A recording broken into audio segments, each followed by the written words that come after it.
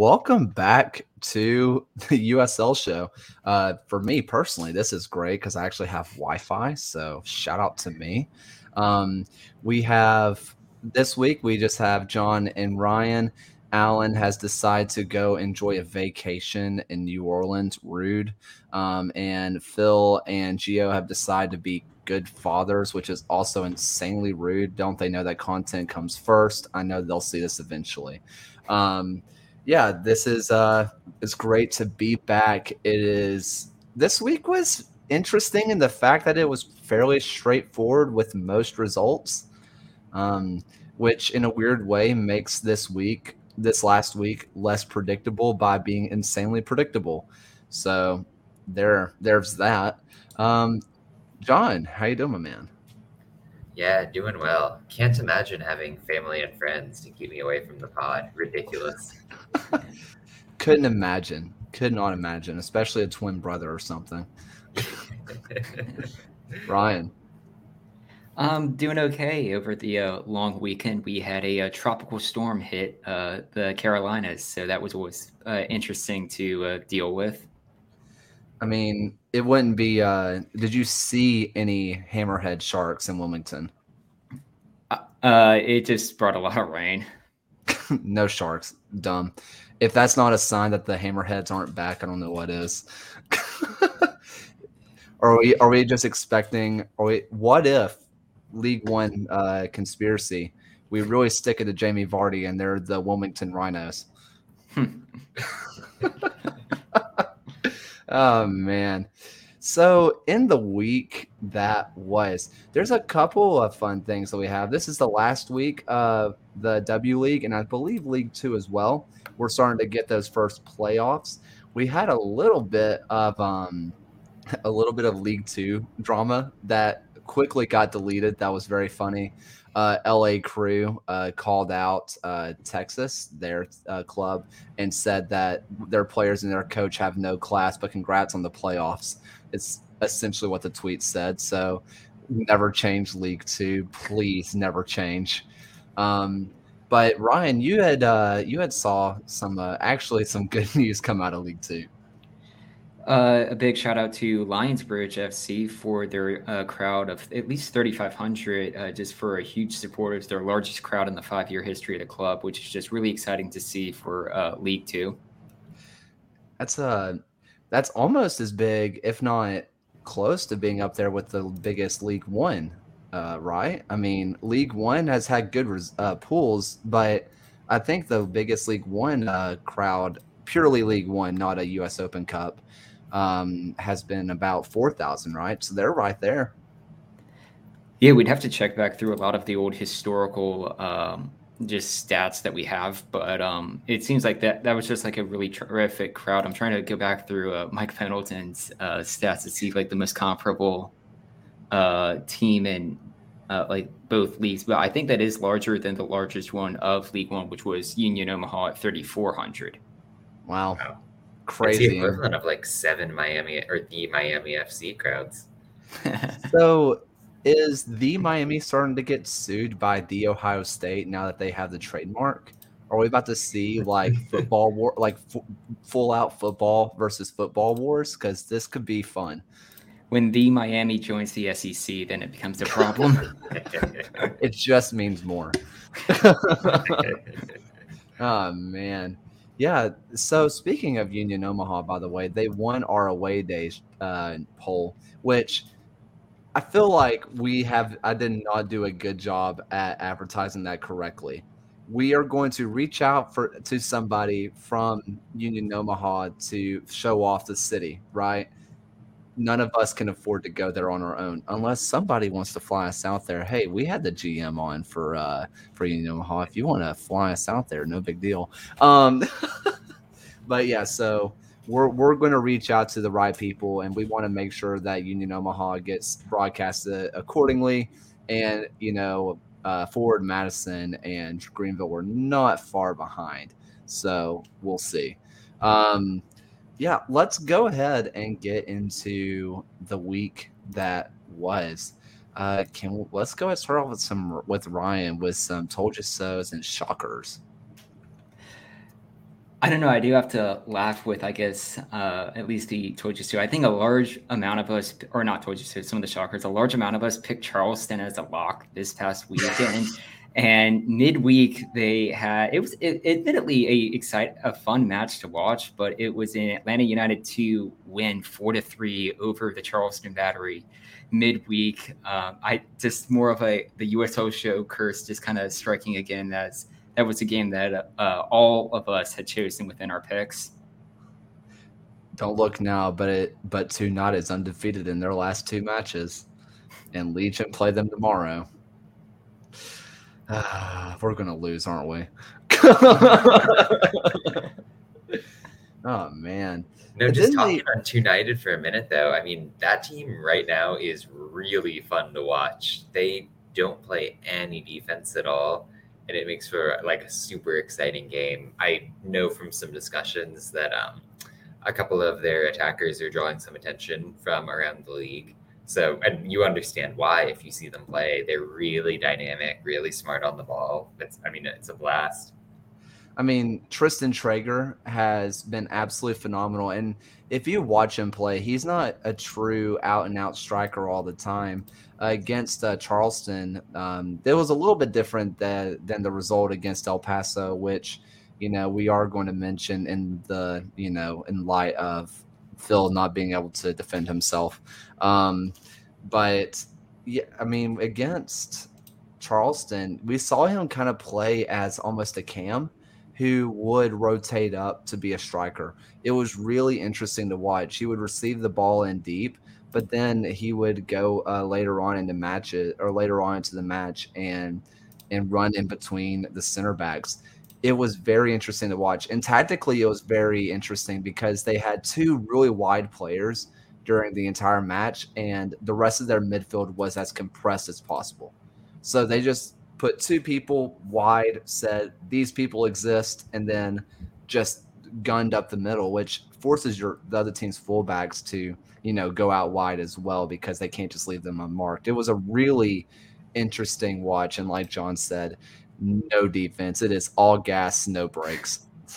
I mean, out of their 18 games they've played this year, on 12 occasions, they've conceded multiple goals. They're averaging they only have 2 clean sheets this year. If you remove those 2 clean sheets, I know this is a bit of butter knife stats, but if you remove those clean sheets, they're averaging 2.75 goals against per game. So when they aren't keeping clean sheets, they're bad. I mean, there was a stretch of games this year where they conceded over 3 goals against Pittsburgh, Louisville, Detroit, RGV, and Memphis, and Towson Hartford as well. Well, it's kind of funny, though, because we picked several people picked Charleston as their lock, even though Two United beat Charleston 4-1 earlier this year. So I feel like I'm going to fall on my sword a little bit with the Charleston thing, being the first one to like confidently lock it in. They had these 2 consecutive games where they just took it to Pittsburgh. They really handled Tampa well and could have gotten 3 points down in Tampa. And then they really just kind of collapsed when they played against Atlanta. And you can totally blame it on the way that those Atlanta forwards operate, where any of the 3 of them can drop into those midfield areas. And Charleston just plays with 1 defensive midfielder. So you're having these players overwhelm them. The center backs are getting drawn out. And I love Leland Archer and Preston Kilween, but they're not quick players. So they're stepping up, facing these pacey young forwards. And it didn't work at all for the Battery. And granted, then San Antonio went and completely shut them down again. So I clearly was just rose-tinted glasses with Charleston. But still, like, I had a mental thing of, okay, they're in this decent run of form. Maybe it'll come off for them. This is something I didn't see it mentioned in your article at Backheeled #ad. But when you mentioned the 2 teams in USL, right? One thing that I don't remember seeing it in your article, but part of the reason Atlanta United 2 has been so bad is because of their first team. I was, in preparation for the match tomorrow, I was doing a lot of research. of the 36 players to make an appearance for Atlanta United Senior, 17 have gotten some kind of moderate injury, meaning they had to miss more than 2 matches. 17, meaning they've been having to pull from the USL squad a lot. I mean, Aiden McFadden, who I've been screaming from the rooftops to get playing time, is finally getting called up. Jackson Conway has gotten some playing time. His first appearance in MLS, he gets a goal, which is cool stuff. But, I mean, that's one of the things that it is a problem for the USL that I can't wait for the 2 teams to be gone because you don't have to deal with that anymore. But I feel like Atlanta is still a weird one just because of the odd amount of injuries that the senior squad has had. What about, do you have any I told you so's, Ryan, or is this just been an L? Well, considering the predictions that's gained 0 points over the last 3 weeks, it hasn't been the best run of form, I guess. But I guess at least the one high mark of a few of the predictions, and a lot of us had picked the same game as well, was Tampa Bay getting the win over Memphis. And it's a Tampa Bay team who is the only one in the Eastern Conference right now who are unbeaten in their last 5, as they've really moved up the table, as they are now just 3 points off the top of the conference with Louisville. I think the interesting thing with them was that they turned around their really mediocre start the minute they benched Sebastian Guenzati, which was a really brave move because he's the leading scorer in USL over the last 3 years in total.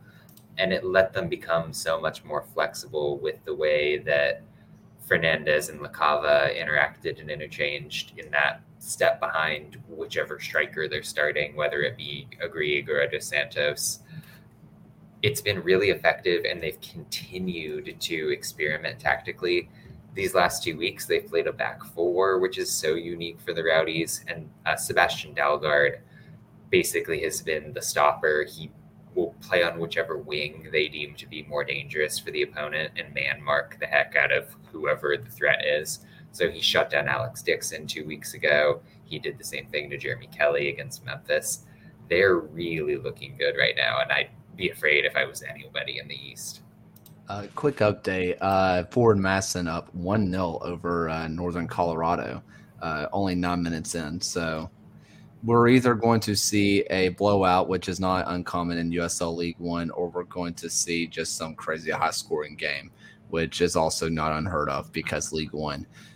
Again, if you're not watching League One, sometimes it's more fun as a neutral because we don't know what's going to happen. You don't know what's going to happen. The experts don't know what's going to happen. It's just fun. But yeah, they're already up 1-0 against Northern Colorado. You kind of mentioned someone, Ryan, and I kind of want to talk about it a little bit. Another shameless plug, check out the Louisville City away days. But Louisville City, I don't know if this is going to make sense.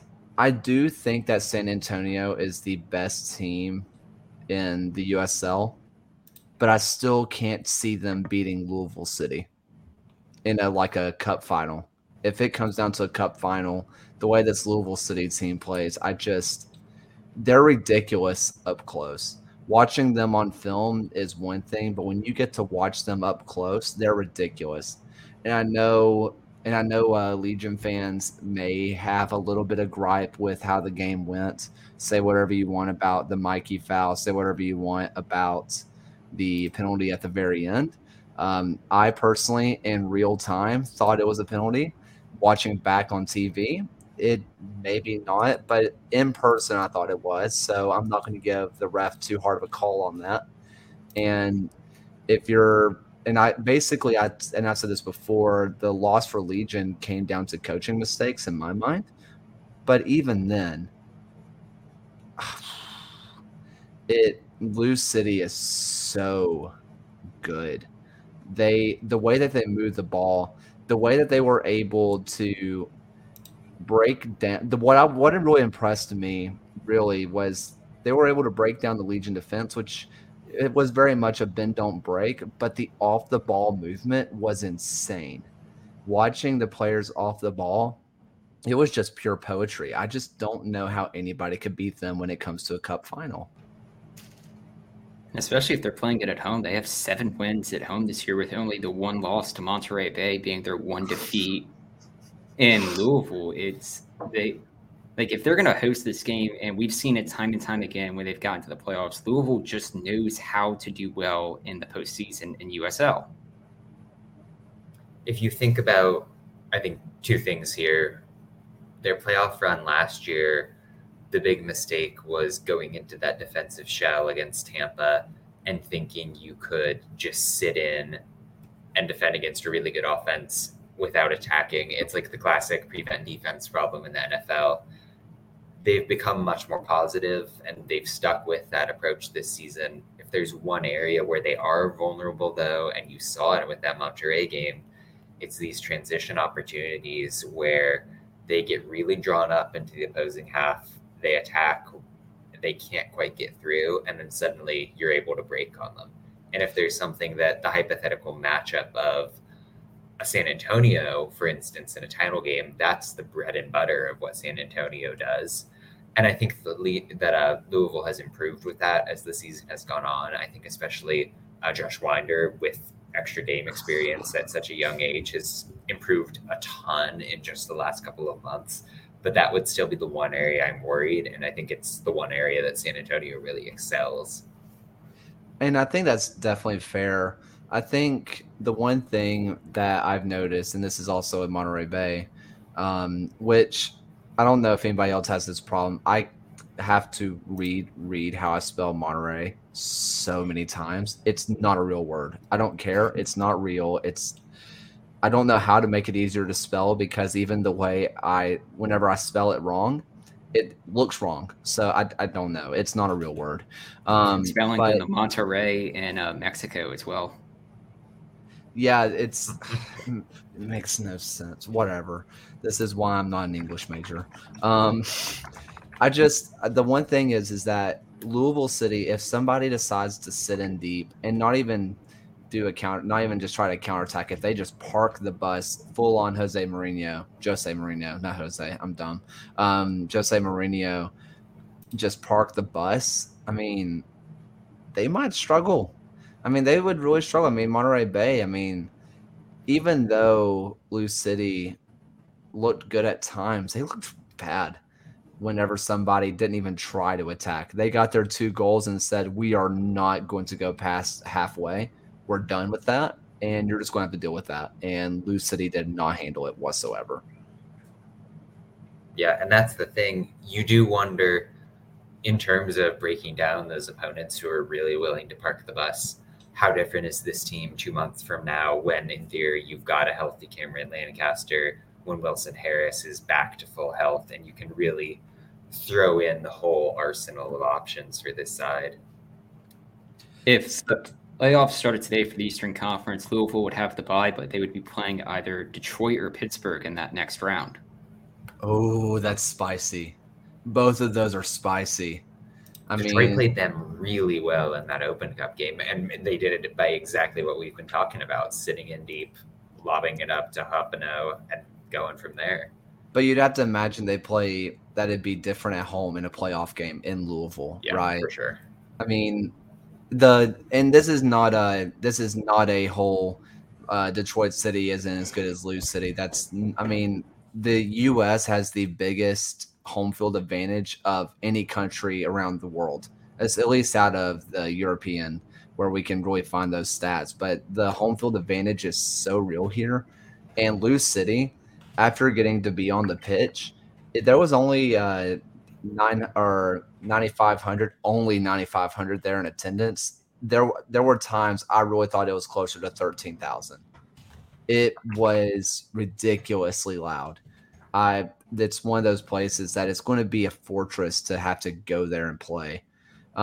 John, do you have any surprises and I told you so's? This was a terrible prediction week for me with I told you so's. I will take credit for the San Diego win yesterday on the 4th, where I did the whole power ranking center around like San Diego might be a legit title threat. And then they go into Colorado Springs and get that 3-2 win. Looked really good doing it, played their game even without Kyle Vassell. It was a really impressive victory for my taste. Yeah, not really talking about that match in particular. I'm going to get to my I told you so in a little bit, but Yeah. Louisville, not Louisville. Wow, on the brain right now. Rent free, I guess. The Loyal. They after going on not really a skid, they never really looked like they were bad or necessarily, but they just didn't look as much of world beaters as we thought. They just continue to go out and do the dang thing. And sometimes there is just no price on doing that. Orange County won a cup on just going out and just scraping by results. Sometimes you just got to get a little, blue collar, knows the grindstone, go out there and do it. And if that involves Kyle Vassell deciding to go full UFC, hey, if that's what gets the boys going, that's what gets the boys going. I mean, you're looking. Yeah, go ahead. I was going to say with San Diego, over their past 4 games, they've picked up 3 wins in a row. And if you're looking at the Colorado Springs in that same time, that's 3 wins in their last 4. Or sorry, 3 losses in their last 4.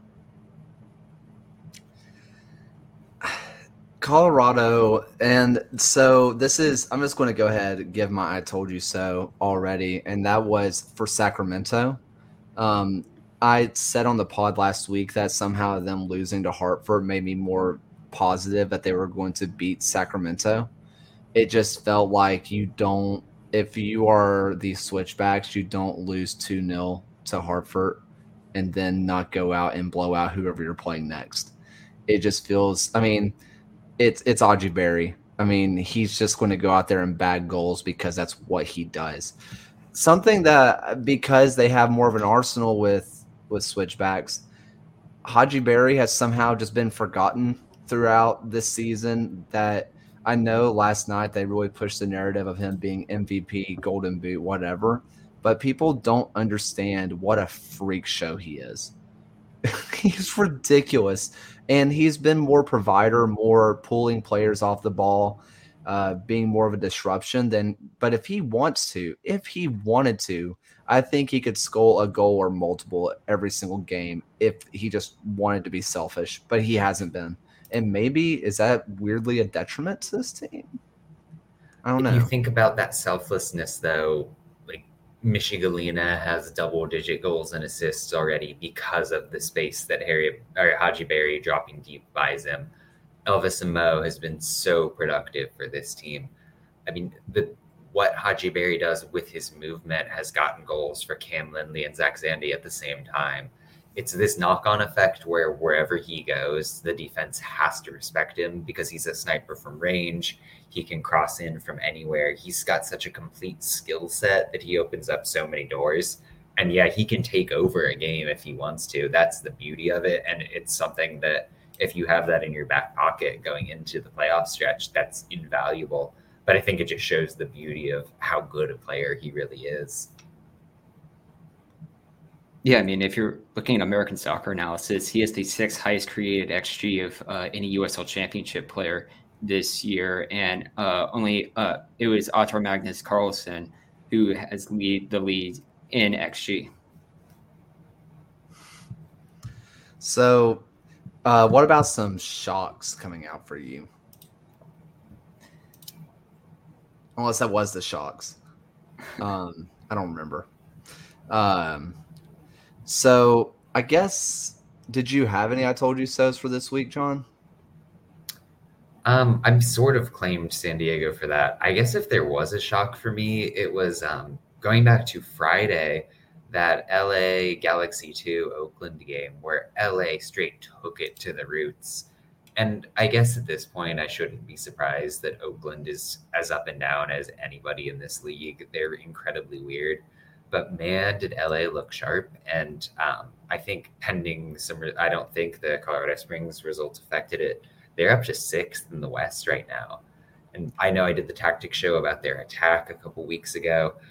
This is a team that people should be, they're not going to be a title threat, let's be real, but they're someone that you really should be taking seriously as a legit playoff team.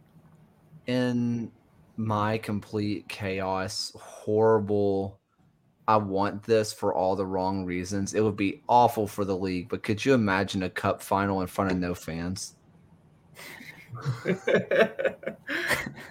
Horrendous. I mean, Losos entered the league in 2014 as a playoff team, in 2014, and then they appeared in the Cup final against Rochester in the second year. It'd be fitting to see them go out in a Cup final as well. God, that'd be so gross. That would be so gross. Just surely for a Cup final, they would open the doors. Surely the USL would finally force their hand, right? But even then, like, who cares about LA Galaxy 2 in the USL Cup if you're in LA? You know what I mean? When you haven't even built up a fan base because you've been closed doors for so long. Unless it becomes an attraction of for one time only, come see Los Dos. I don't know. What a surely the league would probably, if they're not going to open the doors, they'll just say, okay, you lose hosting privileges and we'll move it to the Eastern Conference scheme. They've done that before in the playoffs of switching who hosts games based off of scheduling. Yeah. It's strange. I guess in a weird way, my shock of the week, I mean, there really wasn't much. I mean, yeah, you kind of look at the Charleston result and that's there, but it's kind of hard to find something overly shocking. Maybe you could look at Tucson's late equalizer against Greenville, getting a result against Greenville. Tucson is still not great, but they're starting to get more results. I mean, they got their win against the Sad Wolves. They got their draw against Fuego. I get that that's 3 unbeaten and 4. I get that 2 of them are draws, but from relative of where they were, that feels like it's progress. They're still on -8 goal differential, which is still the worst in the league, tied with the Charlotte Independents, who actually are a current playoff team. At the same time, I think they're only 1 goal in the negative in their last 5. So maybe you chalk it up to a bad start. I don't know. I mean, let's be real. I don't think they're that good at all, but they're approaching competence, maybe. What a bizarre league. What a bizarre league. I mean, you kind of mentioned it. They're on They're on -8, same as the Independents, who we talked about it last week, that after what was the final score to that? Was it a 6-2 win that they had? Yeah. They still didn't crawl back to an even goal differential on the week after losing 7-1, after they get Braziled. And now you're looking at a Tucson team who is -8 goals, and the team above them in 10th has only a -1, just like everybody else in the league. I just don't understand that. I just don't get it. Richmond's back at the top of the table, unless this Forward Madison result has changed something. But I don't think it has. I think they're at the top of the table with by far the best goal differential of 13 when they were able to. I don't know. It makes no sense. If you want more in depth, I guess you can look at Walking 90, but most of their podcast has also been this league makes no sense. And that's why we love it. I mean, on the bright side for Tucson, they're just 5 points out of a playoff spot because you have 5 teams tied on 17 points between 5th and 9th. And even the team directly above them in 10th, Northern Colorado, pending tonight's result, is still only 4 points in front of them. So they still have a chance to avoid finishing bottom of the league. God, okay. All right, whatever. This dumb league, I guess. I don't know. I don't know what to do with that. I really don't. There was a ton of fun matchups this last week, though. Someone we kind of touched on, the Legion Lou City match, which I'm still going to hold that against. I'm guessing this is Nicholas Murray. Sorry, Nick. You're a great guy. But, I mean, that not being included in the top 14 matches of July was a bit of an oversight. You were on this on Twitter. Yes, I was. I was a little bit bitter. I was a little bit mad. Not a big matchup. It was a little bit funny seeing Coach Sohn get a straight red. I don't know when's the last time we've seen a coach get a straight red, but I feel like it's been a minute. Harry And Watling a couple weeks ago, and then he quit the job the next day. Yeah. That was. Oh, I forgot about that. Shouting I from the remembered. stands. I remembered him being in Yeah. the stands, but I thought for some reason I don't know why. I don't know why I didn't think about that. But other than that, other than those two, which unless somebody kept it a secret, Coach Stone did not come out and emerge into Lynn family. If he did, I wish he would have told me because I would have just gone over there and hung out with him. That would have been fun. I don't know that. What a bizarre circumstance to have your coach get a straight red, and now he's going to be out. Which really, how much does your manager being out really affect the team for one game? Nothing. I mean, Yeah, I mean, you figure that he can give such detailed instructions if he needs to.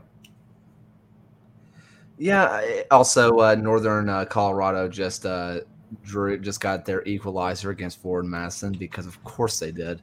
Gio's guess of a 4-4 draw is on the table.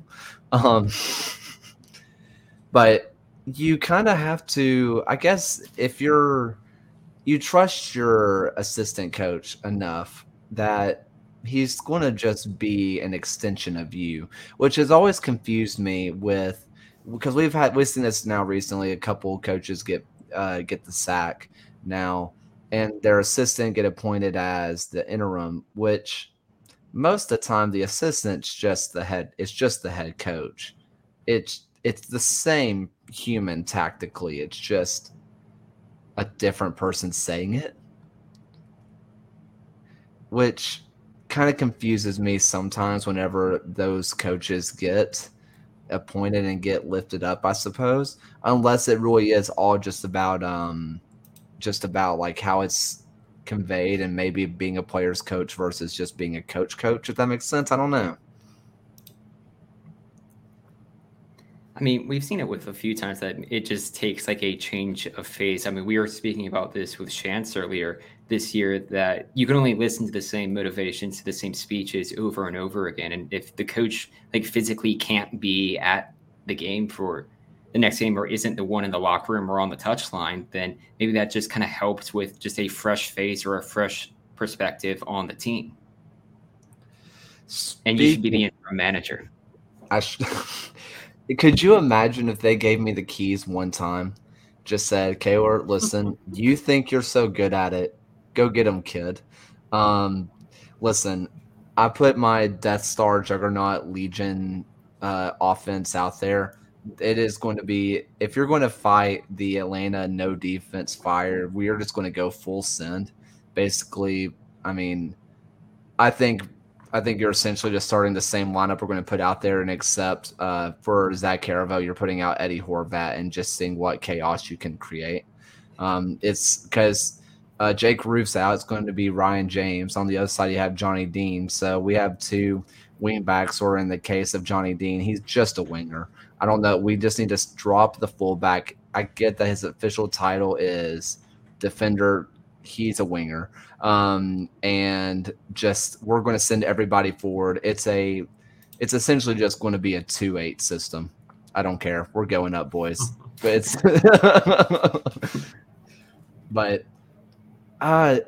it was kind of brought up. I mean, with Phoenix, they finally get their first point in over a month, and it's 1 point. I don't want anybody to get the sack. I want that to be so clear. We said this so many times. I don't want anybody to get the sack, but like, at what are you waiting for at this point if you're Phoenix? Unless it's you're really sure that he can turn it around. Yeah. If you watch these games, I'm really liking what he's doing tactically. I think the decisions that Chance has made in the context of each of the individual games has been strong.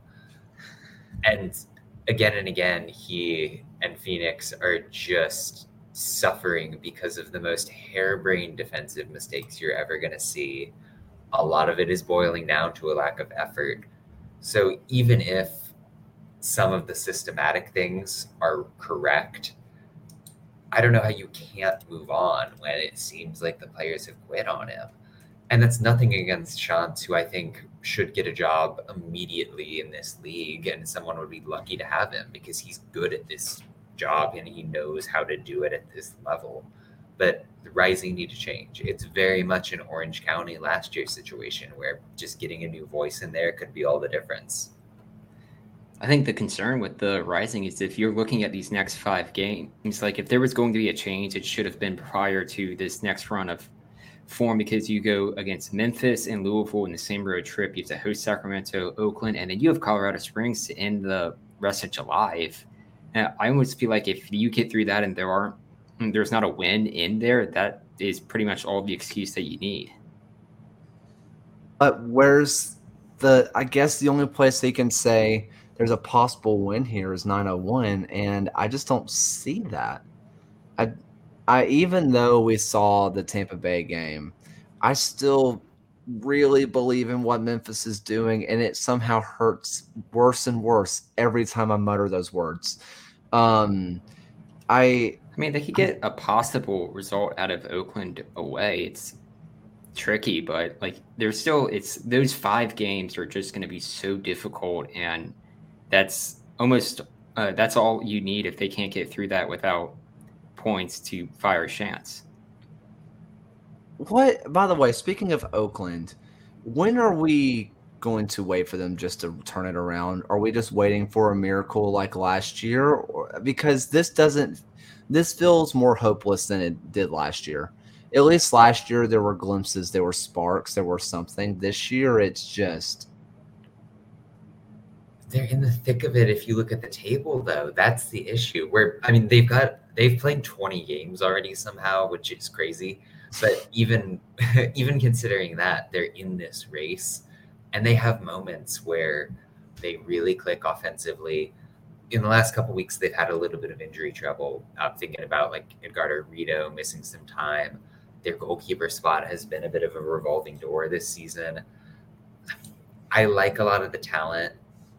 I think that Juan Guerra has done a good job with a bit of a weird roster, but I tend to agree with you that they're a little bit too up and down and mediocre, just given how tight the West is. It feels like last year, after the run that they went on, last year was the time to go out and sign someone, get someone big, or at least get some more people that fit their system, do something, right? And I mean, the meme where the guy's holding a stick and he's poking him and says, "Do something." Like that's kind of what I felt like with Oakland all off season. Do something, and they come back in and they said, "You know what? Let's run it back." They brought back mostly the same team, right? And I guess I would push back on that because you saw Jordan Farrell, who was the manager, moved over to the technical side, and they brought in Guerra. Yeah. You think about Quincy Amarikwa, Jeremy Bokilla left from the striker spot. The core of their team is basically loanees from Venezia because they share ownership. It's really their forward line, Derek Formella, who was kind of outcast from Sacramento, Charlie Dennis, who they got from Tucson. It's actually a pretty new team, and it took them a while to mesh, and now they're back to being bad. It's just a really odd team. Yeah, I guess you know what? I mean, now that you're saying that, I do yeah, you're right on that. It felt like a lot of their moves also kind of went under the radar in a sense because they were loans, right? So, I mean, if you shameless plug, I guess it's not even a plug. We have the USL Championship thing that we made, the list, right? And every single day I was going down and searching, looking at everything from the last 24 hours, whatever, just trying to see what's happened. And I swear there was a stretch of almost 2 months where Oakland went without doing anything. And Yeah, I mean, I guess I'm just having a little bit of false memory, but I do want to speak about doing something unless you have something you want to say about this, Ryan. I mean, just that, as John had mentioned, Oakland's still kind of in the thick of things here. They have a 0 goal differential. If they win their next game, they're tied with Los Dos in 6. So they're still in a playoff team, and they have the most draws of any team within the league. If they can just start converting some of these into wins, I don't think it's quite time yet to just kind of toss away their chances.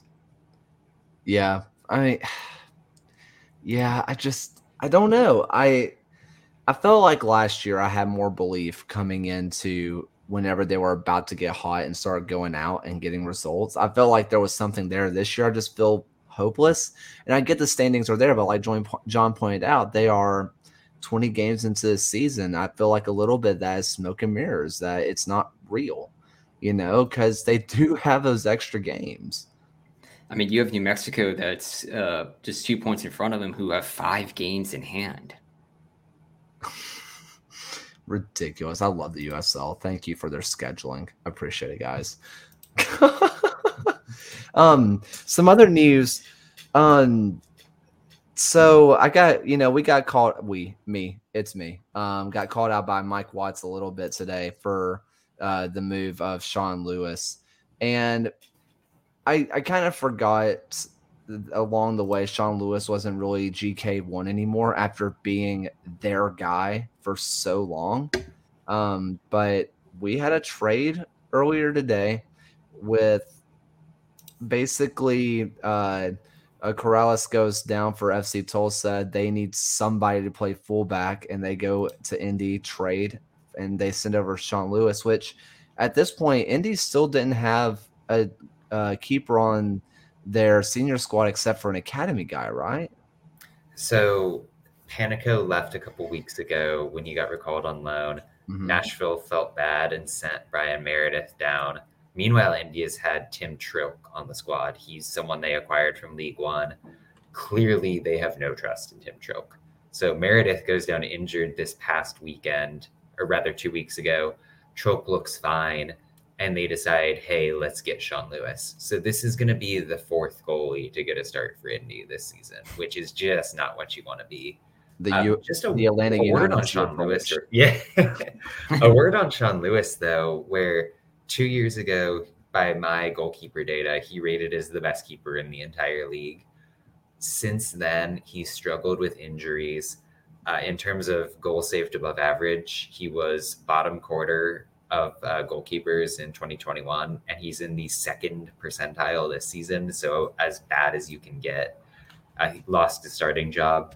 Noah Powder, who's leaving Indy in this trade, is really, really good. He's not played a ton in the league because he's been away with Trinidad so much.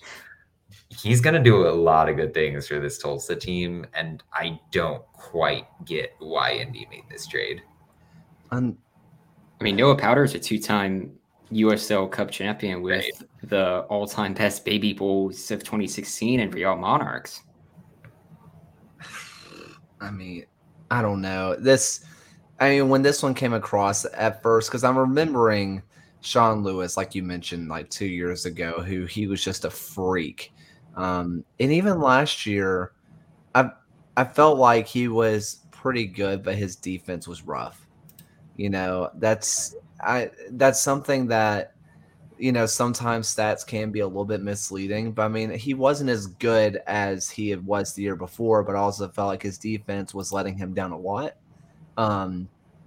I just think that this was a weird trade. Even after I kind of, made fun of Tulsa a little bit and said, what are you doing? Because they've been getting rid of everybody. Now looking at it, Indy looks like the one that got fleeced. And I don't understand this one whatsoever. Yeah, if just another word on it, if when you plugged in these moves to my playoff odds thing, Indy dropped about 8% and Tulsa went up about that equivalent amount. So not insignificant in terms of how much Tulsa may have won this trade by. I mean, this is giving off for NBA people, Rudy Gobert to Minnesota. I mean, you're looking at two teams in the Eastern Conference who are direct rivals for playoff spots. Both of them currently find themselves outside the top 7 right now, but Tulsa's just 2 points behind Indy 11 in the table. This is something that's always killed me forever, and this is in the USL, MLS, wherever. If you're in a battle with somebody, whether it's preseason or during the season, don't trade with them. Don't transfer with them. Don't do anything that could possibly help them. Ever. Just don't do it. Just go buy someone from League One. Go sign someone from League Two. Go to MLS and get somebody who's riding the bench. But don't do that with somebody who you're in direct competition with. Worst come to worst, it's an even split. If you're lucky, you win the trade. But I mean, like John said, the odds have shifted towards Tulsa, right? And if they're battling for that final spot and Sean Lewis gets hurt and you have a guy who, after Corrales goes down, you have a guy back there can do the dang thing for you and sneak you in somehow in 7th, Indy's going to be kicking themselves. For why? Why did they trade with them? It doesn't make sense. And this is off the heels. Oh, go ahead, Ryan. If you want ultimate storylines, Indy 11 hosts FC Tulsa on October 1st, which is the third to final game that Indy 11 plays in the regular season, which could very well either the playoffs are already decided by then, or it could be a basically last nail in the coffin.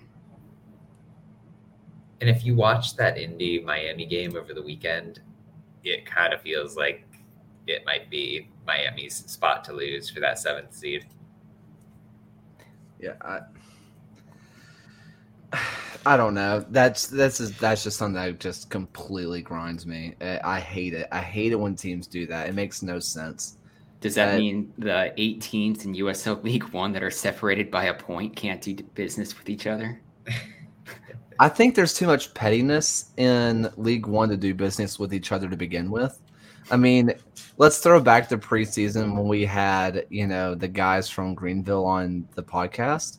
And the next day I get a DM from the president and the owner and the GM from Omaha that says, get us on the show.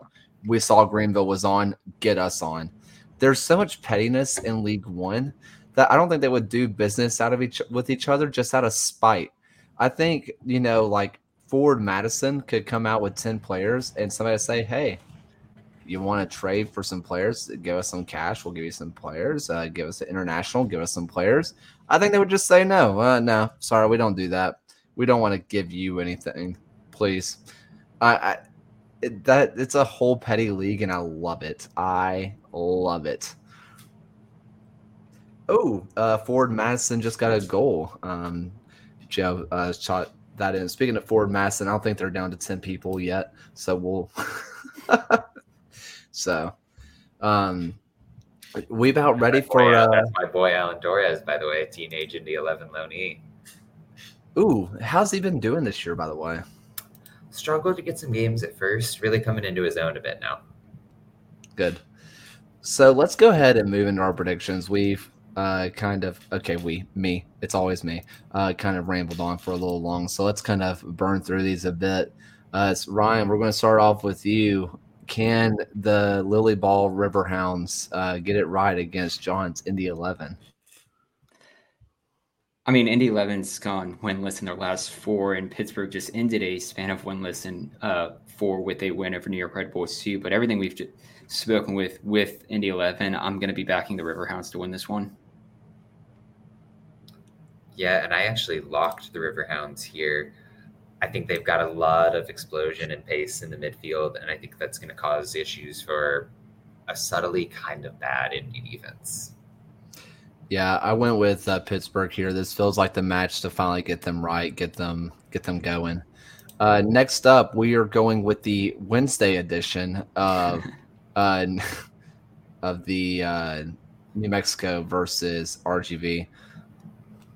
If you're both of these teams, how do you approach this game, knowing that you're playing each other at the same venue again on Saturdays? Like, do you put all your eggs into one basket? Do you try and split the games? I'm going to be picking New Mexico to win this one, but I think it's going to be really fascinating to see how teams are going to play each other back to back in such a very close, like in terms of days separating the games scenario. It's something we haven't seen in USL since I want to say around 2016, when teams would do like Friday, Sunday games of a road trip. It's a really interesting just kind of scheduling quirk, but New Mexico to win the Wednesday edition. It happened last year, actually, with Legion versus Atlanta United too, but that was because of weather rescheduling because BBVA was underwater. And so Legion played them Wednesday and then played them again on Saturday, both at BBVA. If I remember correctly, Legion went out there and played very conservative in the Wednesday game. That was the only time we've ever drawn with United. And then on Saturday, they went full guns blazing because basically they knew that they were going to have a home game in front of more fans. I don't know if that's going to be something that plays into consideration here, but it's like, hey, let's go put out a show for the more of the fans, the ones that more of them will show up for. I don't know. Actually, earlier this year, New Mexico was in the exact same situation, but it was a league game and an open game against Phoenix. Oh, yeah. Bizarre. So, yeah, weird that New Mexico gets it twice. But in any event, I'm calling a draw here. RGV is another team. We didn't talk about them earlier. They had a midweek game last time against El Paso. They are fun. They press you so hard, and I think they're going to cause some troubles for a New Mexico team that's not been great on offense. I went with New Mexico here partially because it's in Albuquerque. If it was RGV at home, I think I would have picked them, but I just believe in the Albuquerque effect, I guess. I don't know. Something underrated. I didn't realize how high up in elevation New Mexico was. So, Rio Grande being as low as it is, I wonder how much the atmosphere change will actually have an effect here. So I think for the first game, that's going to be a bigger deal. So I'm going to go with New Mexico. Next up, I lost my place, but it is Pittsburgh versus going to be sued by the Ohio State University, the Miami FC. The registered trademark Miami FC haven't lost a road game since April 23rd. That was a 2-1 defeat to Phoenix Rising. Since then, they've picked up a 2-1 win against Memphis and a 4-0 win against the Battery. And most recently, it was the 1-0 result over Indy 11. It's, I think, a really interesting scenario as they go into Pittsburgh, who by all accounts still has one of the best home field advantages within USL. So I'm going to take a draw on this one, which I think is going to be a very fascinating match to watch.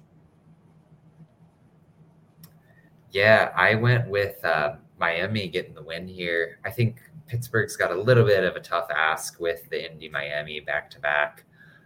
Miami looked really good against Indy over the weekend, so that's informing me here. I'm going with Miami here as well.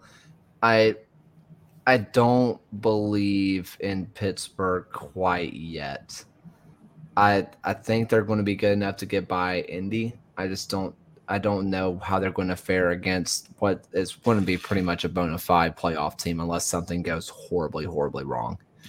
Next up, we have area code 901 FC versus Phoenix. This is interesting. I think if you took a Phoenix team that we're always used to seeing, I think they give them a really tough game, but it's just such a weird Phoenix team that is being played here. And as we were speaking on the show, they started a really tough run of form, and especially with this 2-game road trip out east, I think they really need to get a result here. And I think they get a draw out of this one, but it's things just have to start turning around soon. Yeah, I went draw here as well. I feel better about Memphis in this, but I just can't see Phoenix keeping up this poor form. Traditionally speaking, you should look at this match and say that Phoenix would wipe the floor with Memphis, and now we're in a weird upside down world. It's bizarre, and I went with 901. I think they're going to get a bounce. I think they're going to bounce back from this Tampa Bay loss, and I think they're going to squeak out a win. Next up, we have El Paso versus Switchbacks. My personal game of the week. That's not true. The next game is going to be game of the week. But for other reasons, this is a game of the week for me. It's certainly one to watch. If there's going to be a really good game that's coming up this week, I would definitely tune into El Paso, Colorado Springs. It's an El Paso team who are unbeaten in their last 5, and even a Switchbacks team who have had a few really tough outings. And they've had the 1-0 loss to San Antonio and the recent heartbreaker 2-3 to San Diego. I think it's going to be a tough one, but I think it's something that the Switchbacks they'll get another rebound opportunity here and go up against El Paso, and I think Colorado Springs gets the win. Yeah, I mean, you've said it there. I've talked about the El Paso right back issue quite a bit. Phil's been on the same thing. The Switchbacks are going to eat that alive, right? So I've got them winning this one. Sometimes I just can't get out of my USL podcast world, and I really start drinking the Kool-Aid of Seriously Loco, and I have somehow talked myself into El Paso winning this one. Everything tells me that the Switchbacks should win this match, and for that reason, I'm still going with El Paso. Next up, my true game of the week. This one is going to be Orange County versus Monterey Bay. Just to interject, I cannot believe you chose this match to pick. I saw it, and I had to. I just had to. I mean, we could have picked New Mexico RGV a second time. We've had one. Yes, but what about a second one? There was another. I mean, I believe this is the two clubs' first ever meeting of at least for Monterey's existence. But Monterey has gone without a win in their last 5. Orange County's picked up 1 in that span, and I think it'll be a really interesting match. But I'll go with Orange County to win this one.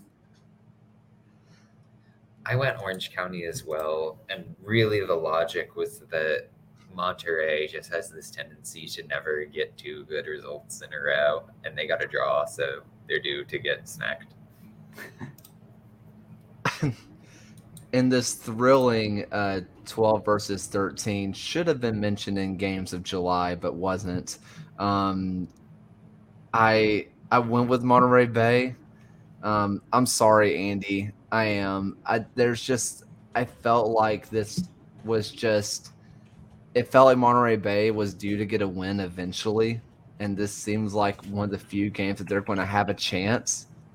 So that's kind of why I went with it. It just kind of felt right, but it feels so wrong. Next up, we have Sacramento versus Oakland. Despite the loss this week to Colorado Springs, Sacramento still has gone their previous 4 games with wins, and I think I'm actually locking Sacramento this week to get a win in this one, and it could definitely establish themselves as a credible team to go after a top 4 spot in the East and try and clinch that home field playoff spot. I want to jump in just real fast. Is this technically a derby? Are they close enough for that? Yeah. It should count. Northern California, right? Yeah, I mean, because Sacramento's like inland and Oakland's in the Bay, right? I feel like you could, any like Sacramento, Monterey, Oakland matchup, you can technically call it derby. Where's Monterey Bay at? I thought there was. I know nothing. Yeah, that could be me being foolish. Maybe I know nothing about California. I went there one time and suddenly I'm acting like I'm an expert. I don't know. It's an hour and a half. Okay, that's not bad. Yeah. Okay. Anyway, sorry to interrupt. No, you're good. In any event, I'm going with the Republic here. We talked about Oakland a bit. I think Sacramento really is going to be looking for a rebound after that Switchbacks game. So, yeah, I'm going with Sacramento as well. Partially because Legion played them next week, and I'm hoping that somehow a win gets them to lose to Legion, because I feel like if they were to lose to Oakland, they would kill Legion. So in my weird twisted way, this is me trying to manifest a win. Don't know how that's going to work. Next up, we are moving back into League One. Independence versus Richmond. Oh boy. The one thing that gives me pause with Richmond this year has just been their away form of just 2 wins all season. And they're going up against a Charlotte team who's picked up 4 wins at home, although I will say Richmond is one of the teams that has beaten Charlotte in Charlotte this season. So I think we'll see a repeat of that, and I'm backing Richmond to win this one. Yeah, 4 out of 5 wins for Richmond. The away form is a thing, but I just like them here. Yeah, I went with I ended up going with Independence here. My main reasoning being in the last 2 games, Richmond has won both of them, and surely in League One that can't last. No good things last in League One, so surely they're bound to lose to Independence at least once. I still think Richmond's the better team, but League One. Next up, Triumph versus the Fuego. El Fuego. The Fuego. That was a weird word. That was a weird sentence. Anyway. I mean, it's Fuego's return to Greenville since their first opening match, but I think it's Greenville's game to just get a decent result here. If you're looking back through all of their recent games, you have to go back to May 21st when they played NCFC to find the last time they were shut out. So I think Greenville continues their form and picks up a win. Yeah, I'm kind of sensing a theme here where I think teams are going to be motivated by some meh results, and a Tucson draw certainly qualifies. So thinking Triumph. Yeah, I didn't put it into the list, but this is my lock, and I think it's going to be Greenville. I think that's not how locks work. It's going to be Greenville. Fuego started off hot, and they've cooled off a bit. Greenville has only gotten hotter. Obviously, a Tucson draw sucks a little bit, but I think that this is going to be a situation where they're back at home in front of the home crowd. It feels like it's going to be a great time. Last up, we have La Tormenta versus the Sad Boys out in Chattanooga. Is Tormenta going to win a game at home this year? I mean, this will be their 8th game at home so far, and they still have yet to pick up a result at home. I'm going to back Chattanooga for that one reason, but the form they have to get a result at home at some point. Have they played Richmond at home yet? I don't believe. Actually, they won't until October 1st. So big day for October 1st as you have the Indy 11 FC Tulsa game on that same day. So Richmond at home, October 1st. We have a team who can't win away. We have a team who can't win at home. To be fair, the Chattanooga Red Wolves have 2 wins away from home this year. That's the same amount that Richmond does. I'll back Chattanooga to win this one until Tormenta can prove me otherwise and win a game at home. Yeah, I went draw here. All of the dynamics at play with these teams' weird tendencies are definitely kind of addling me with this. I got to shout out my boy Timmy Mel, who the Red Wolves added. I was very high on him going into Tampa, and things just didn't quite work out, but he's really talented in defense, and I think he can continue to get integrated and shore things up for them. I went with Tormenta. I think, I went with Tormenta. I really don't have a reason why, other than the last few times I really watched Chattanooga, I haven't been as impressed with their movement offensively. I feel like against Tormenta, which results may not show it, but their defense is still really, really good. I think that an ineffective team off the ball is not going to be able to beat Tormenta. Maybe this is a match that they end up drawing 1-1 or 0-0, but my inclination is that Tormenta gets that first win at home. So That's it. Do either one of y'all have any final footy thoughts? Oh, I did want to shout out Diego Luna with the whole U.S. under 20 qualifying campaign. I think 5 assists in the tournament, maybe, really doing well and repping the league. Ridiculously good. I think you posted your your young players to watch a little bit soon now that Matthew Corcoran's starting to play in almost every single game for Legion. So he did have a little bit of a moment that you could see that he was young against Louisville at the very end. We had a chance to score where if it was Prosper Kasim, I think he would have lined it up for a shot, or if he was a little bit more composed and mature, which will come in playing time, obviously, he would have squared it to somebody for a pass, but you could tell he panicked. But that kid has so much talent. So much talent. But yeah, I think that's about it. Let's go ahead with some parting thoughts. Ryan. Aside from Thor: Love and Thunder this week, I've been fortunate enough with the time off that I was able to run for 4 consecutive days. So it's been great to just be able to keep the fitness levels up during the summer and continue to enjoy the nice weather, and when it's not tropical storm weather here. I think that's when you should go run. I actually did run in somewhat like I love a good rain like that. Yeah. They're fun. Yeah. I slipped on one of the bridges that are in the park, but other than that, it was a pretty good run. I didn't lose my pace after I slipped. I immediately got back up. Nice. Nice.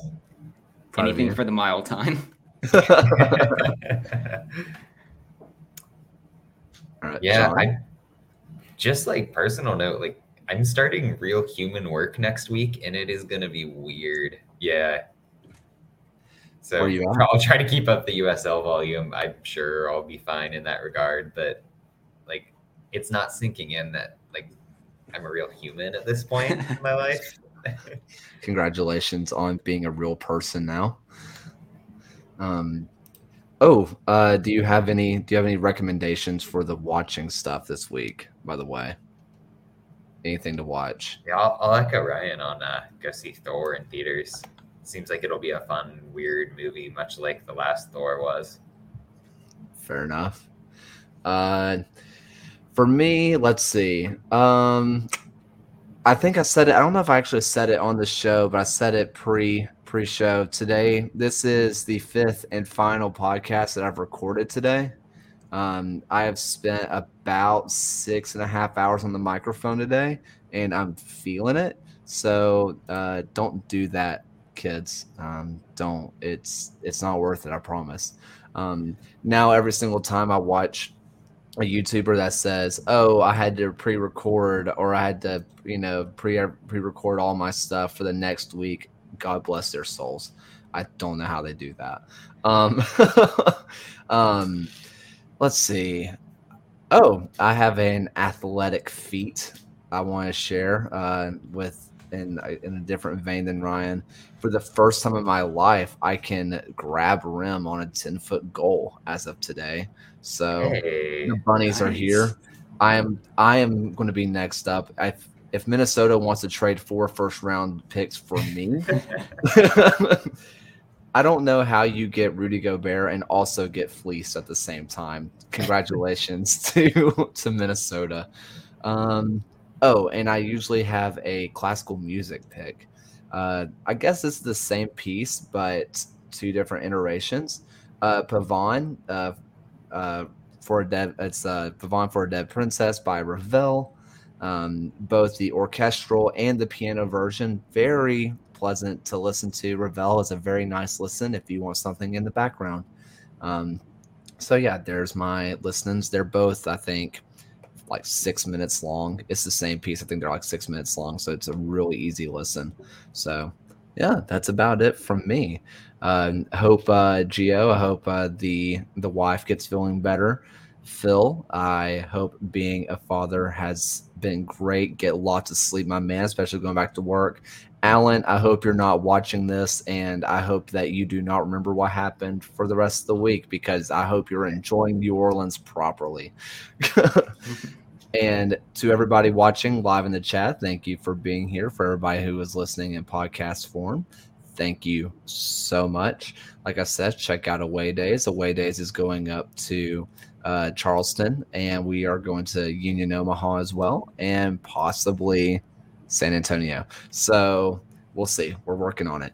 But thank you guys so much for listening. And even though he is not here, how about we listen to Alan's voice one good time? Thank you for watching another episode of the USL Show. This and every episode is brought to you by the Beautiful Game Network. Find podcasts and other written work at bgn.fm. Once again, thanks for stopping by, and we'll see you guys again next week.